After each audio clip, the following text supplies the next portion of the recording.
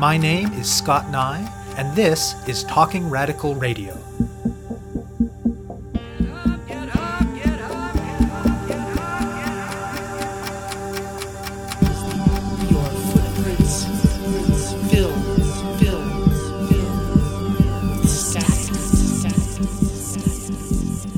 We've got a lot of people that are applying maps that are currently centered on what I would call a decolonized and indigenized approach, where they're integrating things like two-eyed seeing. We're seeing this shift from saying, well, Western science is central to all research. And we're saying, well, actually, we're taking a different approach to say, well, indigenous knowledge is actually quite important. That's the voice of Steve DeRoy. He's today's guest on Talking Radical Radio. This show brings you grassroots voices from across Canada. We give you the chance to hear many different people who are involved in many different struggles, talk about what they're doing, how they're doing it, and why they're doing it, in the belief that such listening can strengthen all of our efforts to change the world. Colonization is, to a great extent, about land. On one level, it's about taking control of land. But it is also about defining land, in particular defining it as property, about imposing colonial names on the land, and about determining which stories of the land are elevated and which are suppressed. One tool which European empires and settler states have historically employed as they've done all of these things is mapping or cartography, the dominant modern practices of which emerged in conjunction with colonization. But Indigenous peoples have always had their own practices of mapping their territories, and of course their own names for, stories of, and practices of being in relation with the land. Indigenous peoples today are not only asserting that these things have survived the last 5 centuries of colonial violence, but are making very clear that they must once again become central to what happens on the land. And mapping is one tool that they are using to do this. Steve DeRoy is Anishinaabe, from the Buffalo Clan, from Ebb and Flow and Lake Manitoba First Nations in Treaty 2 territory in Manitoba. He's also a cartographer and a co-founder of the Indigenous Mapping Collective. A survivor of the 60s scoop, DeRoy grew up in southern Ontario. As a student, he loved both art and science. And when a neighbor who worked with it showed him the kind of mapping software that gets described as a Geographic Information System, or GIS, he loved it for its capacity to combine scientific analysis with amazing aesthetics. And during his time studying cartography in college, he met someone from a northern First Nation who talked about the ways in which his community was using maps to do things like document community knowledge and community land use activities as part of a process related to forestry development in their territories. So when he graduated, DeRoy started working in contexts where he could be part of, quote, using maps to communicate, defend, and articulate the rights of Indigenous peoples, end quote. And in 2009, he and some friends came together to co-found the Firelight Group, an Indigenous-owned consulting company that works with Indigenous communities in environmental impact assessments, government regulatory processes, and a range of other policy, planning, and research work. In the early 2000s, DeRoy had been part of organizing a gathering which had brought Indigenous people together to talk about how their communities were using and could use mapping. And even years later, it still seemed like a very relevant conversation. A little more than a decade after that, he was at an event hosted by Google that was helping people learn how to use some of their mapping-related tools. And inspiration hit. Why not bring Indigenous participants together in an event centering Indigenous pedagogies and combine conversation about ways that different Indigenous communities make use of mapping with hands-on opportunities for participants to learn how to use the tools to do those things? The first Indigenous Mapping Workshop happened in Victoria in 2014. This now annual event eventually spawned the Indigenous Mapping Collective and remains a centerpiece of the collective's work. DeRoy is constantly impressed with the range of ways that Indigenous communities find to make use of mapping technologies. Many, of course, are using them to intervene in processes related to resource extraction or state regulation on their lands. Others are using mobile mapping tools to monitor and document how climate change is impacting their territories. Some are using digital mapping tools as part of sharing knowledge and teachings across generations. Some are using them to understand and visualize the cumulative effects of all of the many disparate colonial impacts on their territories and the resulting implications for their ability to exercise their rights. And there are lots of other examples. The collective also hosts a monthly speaker series and maintains an online platform with a range of resources and tools for its nearly 2,500 members. And, crucially, the collective and its various events are a way for Indigenous communities to let the companies that make digital mapping tools know what they want, what they need, and what they expect as the technology evolves. I speak with DeRoy about the work of the Indigenous Mapping Collective. My name's Steve DeRoy. I'm Anishinaabe from Edmund Flow and Lake Manitoba First Nations in Manitoba, Treaty 2 territory. I am from the Buffalo Clan. I am also a cartographer by trade, so I make maps. I'm one of the co-founders and directors of the Firelight Group and one of the founders of the Indigenous Mapping Collective. And the Indigenous Mapping Collective is a group of people that are talking about mapping. And so it's the global dialogue on Indigenous mapping. We have an annual event. We have monthly speaker series. We have an online forum for people to connect. I'm a 60s scoop survivor, so I grew up in Southern Ontario, and I grew up in a predominantly non-Indigenous society, obviously. I loved art, and I loved science, and one of my neighbors worked for the U.S. Geological Survey. He would travel into Buffalo across the border every day to work. And he told my folks, hey, you should tell Steve about this new program called GIS, or Geographic Information Systems. And it was like a blending of the art and science of being able to take this information and analyze it and then present it in this really beautiful art form through maps. And so I kind of fell into it. I learned about it and I didn't quite know how I was going to apply it. And then I met a fellow in my third year at Fleming College where I studied. And this man was from a First Nation in the north, and they were dealing with a lot of forestry developments in their territory. And he told me that they were using maps to document community knowledge and community land use activities and use that information to help manage and plan appropriately for forestry development in their territories. And I just thought, wow, what a creative way to use maps and tell a story. And so for the first decade of my career, I really surrounded myself with people that were much smarter than me, that were doing this kind of work and that were involved in and using maps to communicate, defend, and articulate the rights of Indigenous peoples.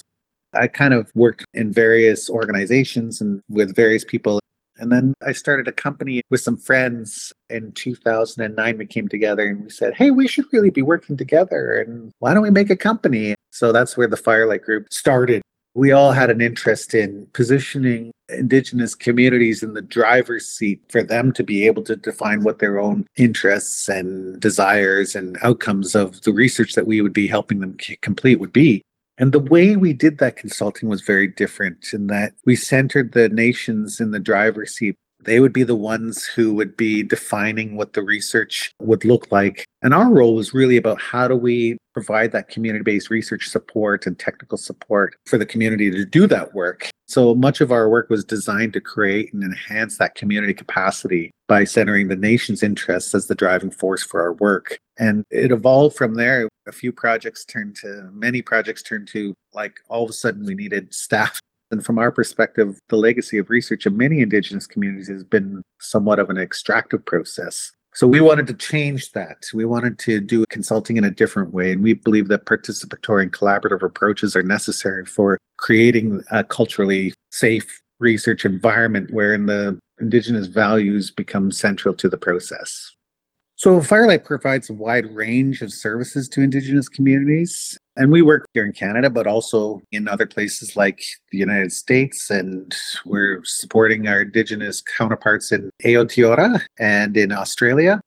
The majority of our work is in the environmental impact assessment realm, where we're looking at how large-scale projects may or may not have an impact on local Indigenous communities. And so our work is really in that realm of supporting communities to be able to integrate their perspectives into these decision-making processes. So a lot of our work is in this realm of supporting and planning for Indigenous participation in these large-scale energy processes. So mapping is one element of what we do, but we're doing a lot broader work with communities across the country. Talk about the context of the need for the Indigenous Mapping Collective in terms of the colonial role that dominant mapping practices have played historically. There's an underlying power of maps. Maps reinforce the relationship between place and space. And maps are not necessarily a passive tool. They've been used to assert power over territory. We can look at this over time that although maps can be used as a communication tool, the underlying notion is an exertion of power and knowledge. And really, the cartographer, the ones that are holding the pen, really wield great power to define place and space. And we've seen that over time here in Canada with colonization. By consciously excluding Indigenous peoples from the map, it reinforced the idea that no one was here and it could be colonized by foreign interests. So a lot of our work is really about how do we enable Indigenous peoples to be able to use maps to decolonize. And while decolonizing the map, Indigenous peoples are now in a position of indigenizing the map and telling stories of their rights and interests, how they might be able to protect those ongoing Aboriginal and treaty rights, those constitutionally protected rights, but also how do they assert and acknowledge those rights and ensure that those rights are being enforced. And maps play an important role to be able to change the narrative from, well, you can't go here anymore to, well, where are the preferred places that we want to have set aside? So our role in this work of environmental impact assessment, I think that was one of the impetuses for how do we design a method that'll enable Indigenous communities to be able to document high quality data through what we call a directed digital mapping method, where, we project maps up onto the wall and the community members are interviewed using a semi-structured interview process, and the data is collected directly into the software, and we're able to use that for analysis at a much more rapid pace while still maintaining high quality. And so the fact that Indigenous peoples have been excluded from the maps with the lack of a stroke of a pen, this is where the Indigenous Mapping Collective has really played a role in a lot of what we do. The fact remains that Indigenous mapping has always taken place in communities, but the pace of technological developments is staggering and daunting for many communities. In my time as a cartographer, I've seen a rapid shift moving from paper mapping to desktop computing. And now we're talking about things like mobile mapping and cloud-based GIS computing. And so for someone that's new to mapping, where do they start? That's what the impetus of the Indigenous Mapping Workshop was. Because Indigenous peoples have been excluded from that map-making process, we're changing that through the Indigenous Mapping Collective by helping to build spatial literacy in Indigenous communities, by providing access to those geospatial and culturally relevant tools and training. How did the Indigenous Mapping Collective come to be?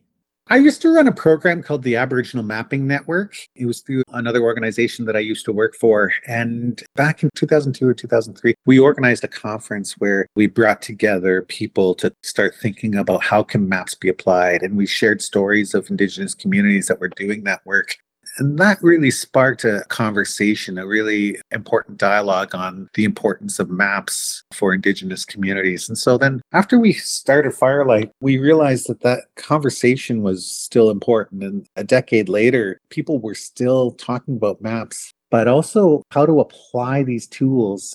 And so I was invited to go to an event hosted by Google, and they were teaching people how to use Google geospatial tools to be able to tell stories through maps. And I got inspired and I said, well, what if we were to take this idea of the dialogue and the getting inspired by people doing maps and actually then have a practical hands-on session where people are actually building those maps and bring that together. So in 2014, we hosted our first Indigenous Mapping Workshop in Victoria. And it was the first time that we had kind of sparked this conversation around Indigenous mapping and thinking about how Indigenous peoples are using maps to tell a story. The real goals for this workshop were really about building and creating a safe space for Indigenous people to come together and talk and share stories about the use of maps, data, and technologies, while at the same time also increasing spatial literacy by providing access to culturally relevant training. And over time, more and more technology providers saw the value of the Indigenous Mapping Workshop. And they said, well, hey, listen, can you do a presentation using some of our tools? So that's when we brought on partners. And so we realized that this dialogue really needed to expose Indigenous peoples to the wide variety of geospatial technologies and techniques. And then also thinking about how we can advance Indigenous pedagogies of mapping and research methodologies.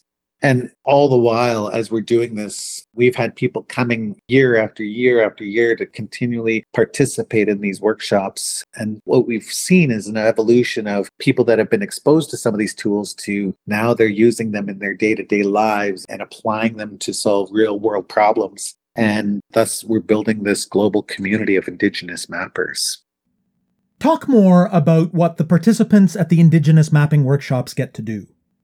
We just had a workshop at the River Creek Casino and Resort in Edmonton, Alberta from November 21st to the 23rd. And we were really fortunate to bring a number of people together to learn, to experience, and hear from Indigenous mappers and hear how these technologies are being applied. When people come to these workshops, they're exposed to over 60 technical hands-on training sessions that are delivered and facilitated by our technology partners, including Google, Esri Canada, NASA, the Canadian Space Agency, Mapbox, people that are working in these different spaces. The people that come to those sessions can learn how to apply those tools. We also have a dynamic mix of presentations from leading experts and community practitioners from across Turtle Island. We had a number of plenary and keynote speakers. We had lightning round speakers. We had over 20 speakers sharing how maps are being applied in various ways. But I think the most important thing is that we brought Indigenous peoples together from all over Turtle Island to come together to network and see each other and hear each other and make those connections and develop those synergies amongst one another and really make these lasting connections where people are working in these spaces, often in isolation in their own home communities, and they come together and they realize they're not the only ones out there doing this type of work and that there's other people that are dealing with similar challenges that they're dealing with. And so creating this network of people to come together. We had over 220 people attend the workshop in Edmonton, Enoch Cree Nation, but then we also had over 80 people join and watch the presentations and speakers. We live streamed those. So people, if they couldn't travel for whatever reason, they could still hear some of those inspiring stories of the applications of maps. When people come to these workshops, they're getting not only some talking heads, but they're also diving into the tools to experience how they might be able to build those and apply those in their daily lives as soon as they get back to their communities. And beyond that big annual workshop, what else does the collective do? We have a monthly speaker series where we'll have folks that are doing innovative work share through our collective, and people can come and learn and hear or see a demonstration of tools. And then finally, we've got the online space, the Indigenous Mapping Collective.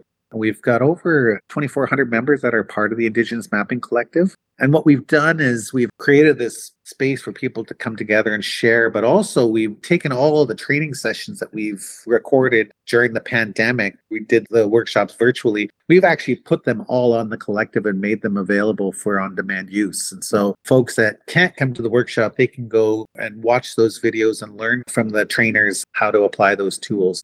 And then we also have access to all the trainers that are on the collective.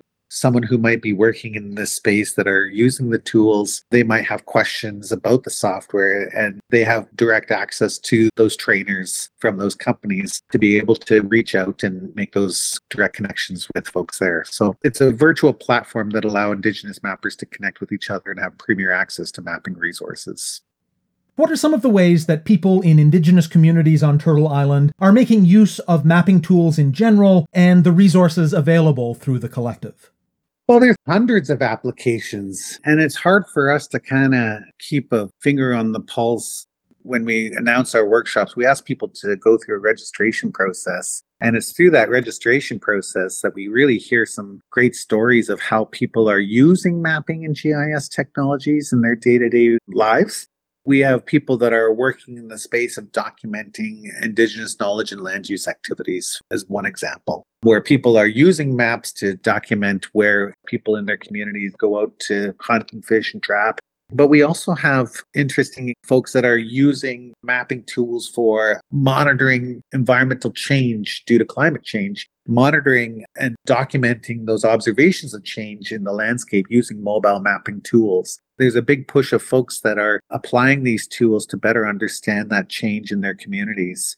Then we also have people that are just using maps for drones, using mapping for counter mapping, using it for documenting data governance, like how do they store their data and set rules around who can access and how that information can or cannot be used.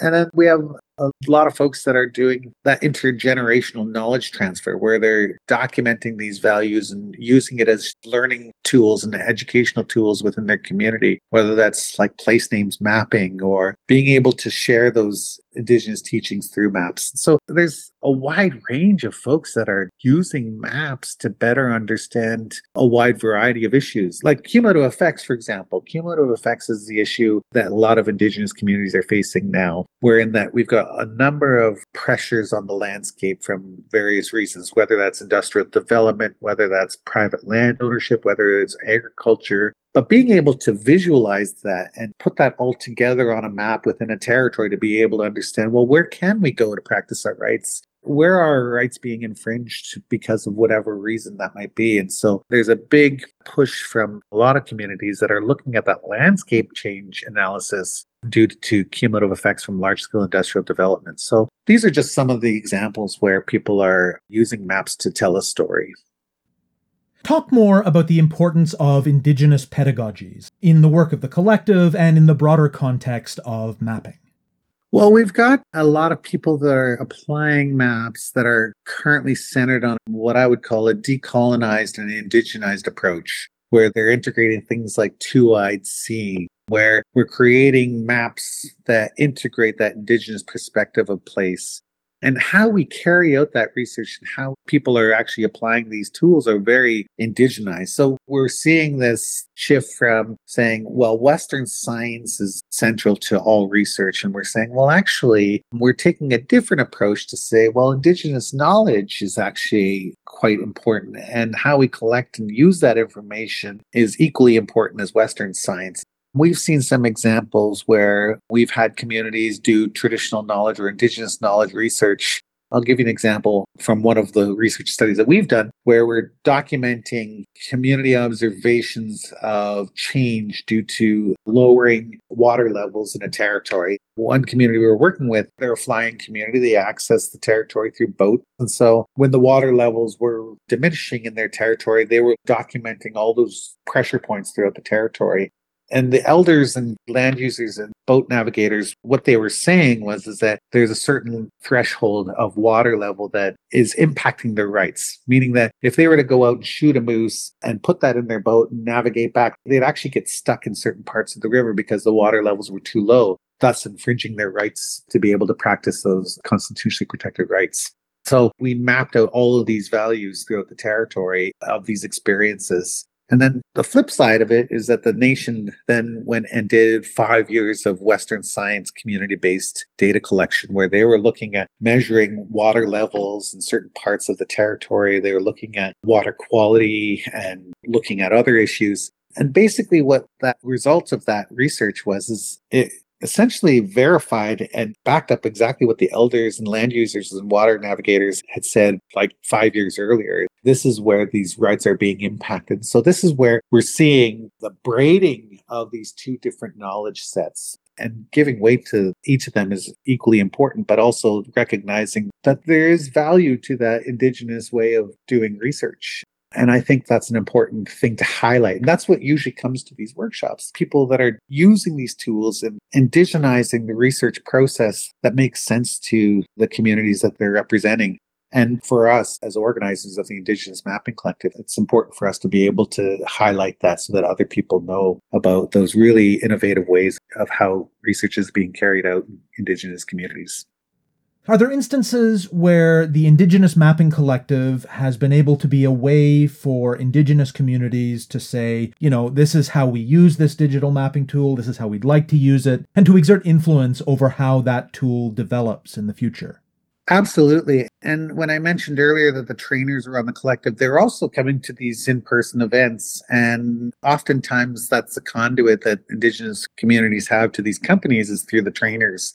We were very fortunate one year. I remember we were doing a training session and we had a number of folks that had come from a remote First Nation. And I think the first thing that most people do when they go onto a map and they're learning about these tools, they want to go see what their house looks like. So they fly to their home and they zoom into their neighborhood or where they live and they can see the map and they can see, oh, there's my car parked in the driveway, or there's, some features around my house. And what we found with some of these folks that were coming from some of these northern remote communities is that their communities weren't represented on the base maps. And it was kind of one of those aha moments during the training session that, wow, Indigenous communities are not being reflected on Google's base maps. This really sparked an initiative that Google took to ensure that Indigenous lands were being reflected through the base maps. But that wouldn't have been seen unless those folks were part of the training sessions. And Google went through a process of ensuring that all those lands were reflected on their base maps.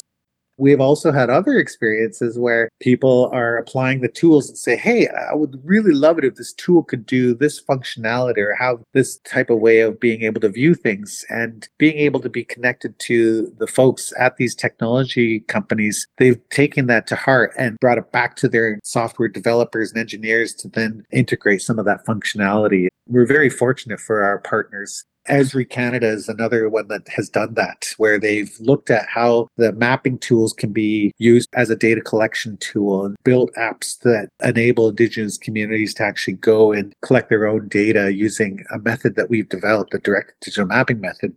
So it's a two-way process. The communities are able to get training out of these sessions with those trainers, but also those trainers can hear the various ways in which these tools are being applied or not applied for that matter, and be able to then make those changes to ensure that those tools are more inclusive of those needs. I think that there's real value in Indigenous peoples leading their own engagements and being a part of that research and applying these maps and tools. I think Indigenous peoples are reasserting their voice by holding the pen and being able to define their own processes through maps, and by having all the necessary data to weigh the pros and cons of particular issues. I think it enables Indigenous peoples to be the drivers of their own destinies. And so I think Indigenous mapping plays an important role for helping Indigenous communities define what that looks like. Mapping plays an important role for being able to communicate those interests and desires and those perspectives. You have been listening to my interview with Steve DeRoy of the Indigenous Mapping Collective. To learn more about the collective, go to indigenousmaps.com. To find out more about Talking Radical Radio, the guests, the theme music, and the ways that you can listen, go to talkingradical.ca and click on the link for the radio show. On the site, you can sign up for email updates or follow us on Facebook, Twitter, iTunes, SoundCloud, and other platforms. I'm Scott Nye, a writer and media producer based in Hamilton, Ontario, and the author of 2 books of Canadian history told through the stories of activists, published by Fernwood Publishing. Thank you very much for listening, and I hope you tune in again next week.